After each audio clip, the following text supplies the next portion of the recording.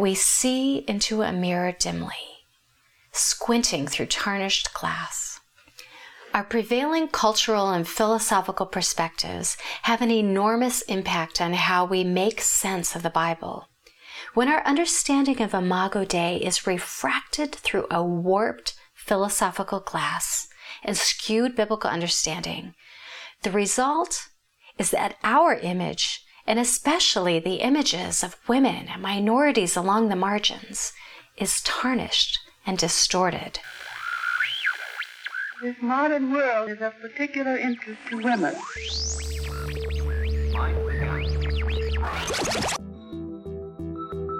Betwixt, at the intersection of faith and culture.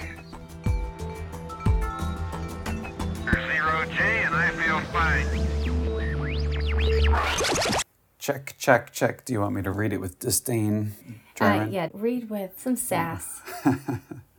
For a woman seems to be a creature somewhat different from man, in that she has dissimilar members, a varied form, and a mind weaker than man. I don't think Martin Luther was really this snobbish. He would not have read it like this. How would Martin Luther have read this? With a beer? With a beer, and he's genuine. He's not disdainful. I think he thinks this is how things were made to be. Okay. Let's try again in the way that you think Martin Luther, with the full integrity of who he was and his culture and his theology. How would he have read it? Oh, boy. Get into the mind of Martin Luther. Okay, good luck with that. For a woman seems to be a creature somewhat different from man, in that she has dissimilar members, a varied form, and a mind weaker than man. Although Eve was a most excellent and beautiful creature, like unto Adam in reference to the image of God, that is, with respect to righteousness, wisdom, and salvation, yet she was a woman. For as the sun is more glorious than the moon, though the moon is a most glorious body, so woman, though she was a most beautiful work of God, yet she did not equal the glory of the male creature. Did you feel better about that? Somewhat better. I mean, it's still not something we would say today, right? These aren't your words? No, these are not my words. Hi, everybody. Deb Gregory here, curator of the Betwixt podcast. Thanks for joining me. That was my husband courageously reading from Martin Luther's commentary on Genesis. I've been wanting to share some thoughts about the feminine experience of the image of God for some time now. I've been sitting on some really juicy and thought-provoking material, but every time I sat down to write, I kept thinking, there's got to be a better way to present this material. The thoughts were just jumping off the page for me, and so I had the idea to present them through sound. We'll see how this goes. If you enjoy this medium, please reach out and let me know. Even though my background is in filmmaking, podcast making, I'm finding is a whole other beast. So I'd really love your feedback. Today, we'll explore how women think of themselves as image bearers of God. We'll also examine what the church has thought it means to image God. And finally, what the Bible specifically says about mankind and the image of God. And so let's jump into our mini-series on the image of God and the feminine experience. Do you believe you were made in the image of God?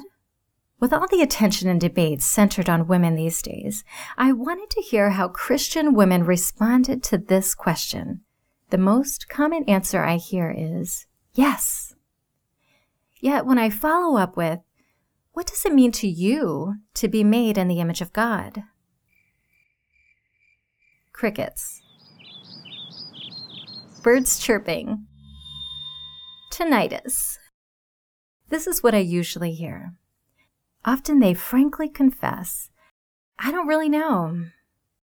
Digging deeper, I found that some women consider the image of God to mean a spiritual reflection of God's good and just character.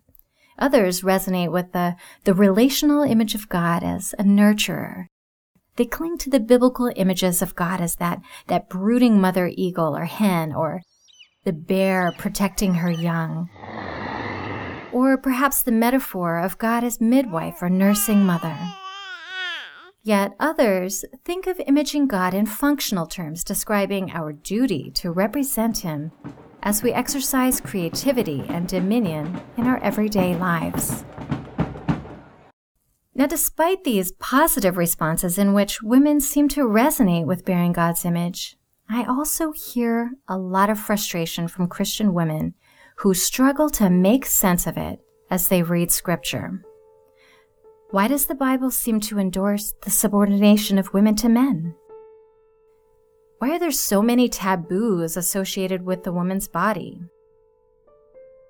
Why is God most often presented in the Bible through male imagery and terminology?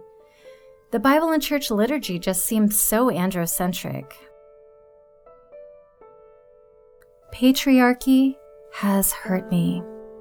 I can't seem to get past it when I read Scripture or go to church.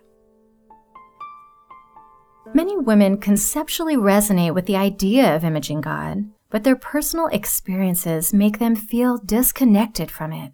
They feel severed from God's image when their bodies are objectified through sexism, and when their worth is diminished through misogyny. In the next few posts, I plan to take on an ambitious quest in which I will pose the questions: what does it mean for humans to bear the image of God? And how have the various positions regarding the imago Dei impacted women over the centuries? Before we begin, let's acknowledge that there is something here with us. Yes, there it is. The elephant in the podcast. The imago Dei, that fancy Latin theological term meaning the image of God, is a gigantic topic with dangerous tusks. This podcast safari cannot address the full philosophical or theological weight of this elephant. My quest is not to argue one perspective over another. I'm not gunning to spar elephants here. The focus will be on the feminine experience of the imago Dei, along with an invitation for women and men to more fully appreciate what it means and does not mean to image God. Now, to answer these questions, we're going to trace the evolution of the four primary views of the imago Dei. These are the major positions the church has embraced over the years. Now, the first position is often called the substantive view. Here, the image of God is thought to be possessed by humans in their distinctively human qualities. Or another way to say this is, the substance of who we are reflects something essential about who God is. Now, early Christianity adopted a Hellenistic disdain for the physical body, and this resulted in an amplified value of the spiritual, moral, and rational substance of man. Because God is spirit and does not have a body, they reasoned, it must be the spirit of man that images God. Now, what about women, you ask? Well, hold on to your hats. We will get to that. Now, the second position is called the relational view. Emerging from and kind of in response to existential thought, modern Christianity recast the imago Dei as primarily relational in nature. This view sees the image of God as manifested in both the God-to-human and the human-to-human relationships. The body, particularly sexuality and gender, became deeply significant within this framework.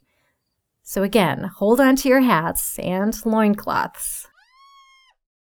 Now, the third position is called the functional view. While this was popular through centuries, it really kind of saw a resurgence in the early 20th century. As the relational view stole the front row of church pews, a different perspective sparked through academic lecture halls. It was largely due to an explosion of archaeological and theological research that rippled through academia at that time. Scholars redefined the imago Dei in terms of how humans were to function as God's royal representatives on earth by exercising stewardship and dominion over the earth. And now within the last few decades, Old Testament scholars and theologians have begun to rethink the imago Dei in light of new insights emerging from the ancient world.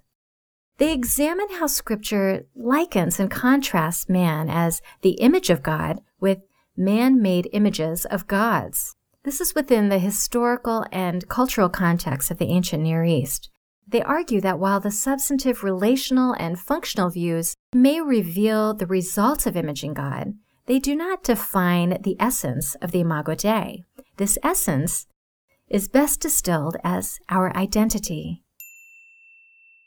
This is who we are, who God made us to be as kin, royal servants and worshipers of God Almighty, King of the universe.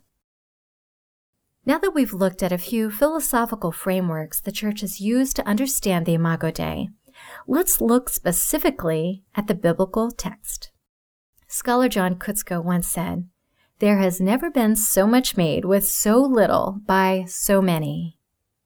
That humans are the imago Dei is one of those foundational Christian beliefs upon which very little explicit biblical text rests. The little we do know seems vague at first glance, yet the idea of imaging God permeates Scripture. So what do we know? Well, there are only 3 explicit references to God creating mankind in His image. All 3 are found within the first 9 chapters of Genesis. So let's look at those verses. The foundational text is Genesis 1:26 and 27, which says, Then God said, Let us make man in our image, after our likeness, and let them have dominion over the fish of the sea, and over the birds of the air, and over the cattle, and over all the earth, and over every creeping thing that creeps upon the earth. So God created man in His own image. In the image of God He created him. Male and female He created them. Now the second text is Genesis 5. This is what begins the Toledoth, or the genealogy from Adam to Noah. This is the book of the generations of Adam. When God created man, He made him in the likeness of God. Male and female He created them. And He blessed them and named them man when they were created. The third and final text is Genesis 9:6. This verse describes the blessing God gave Noah and his sons after the flood and the recreation of the earth. This blessing mirrors the blessing of the original creation, but it adds an important warning. Whoever sheds the blood of man, by man shall his blood be shed. For God made man in His own image. And there you have it, the complete anthology of primary Old Testament text detailing the imago Dei. While these are the only explicit texts until we get to the New Testament, a careful reading of Scripture provides more light. For instance, after Genesis 9, the Hebrew word for image, selem, it ceases to be used again for mankind. Instead, selem is used numerous times to describe man-made carved images or idols. We will further explore this connection between man as image and man-made images and the implications when we study the identity view of the imago Dei. With such limited biblical information and vast historical baggage, one can only begin with the uneasy reality that we see into a mirror dimly, squinting through tarnished glass. This is my biggest takeaway from this study. Our prevailing cultural and philosophical perspectives have an enormous impact on how we make sense of the Bible. When our understanding of the imago Dei is refracted through a warped philosophical glass and skewed biblical understanding, the result is that our image, and especially the images of women and minorities along the margins, is tarnished and distorted.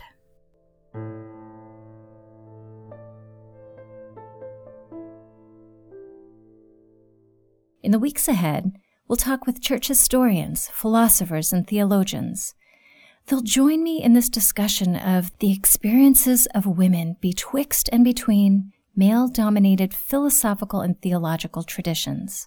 My hope is that we will not only gain a clearer understanding of what it means to be made in the image of God, but that this study will provide a more beautiful glimpse of who God is and a deeper appreciation for the privilege we have in bearing His image. So grab your safari hats and join me in this exploration. In order to produce these episodes and many more like them, I need your help to launch this podcast. While this mini-series focuses on women at the intersection of faith and culture, my goal is to tell much broader stories from this middle space. These are stories of liminal people, places, and practices, and each story holds the seed of life, growth, and transformation. For more information, please visit the Betwixt website at www.betwixtpodcast.com.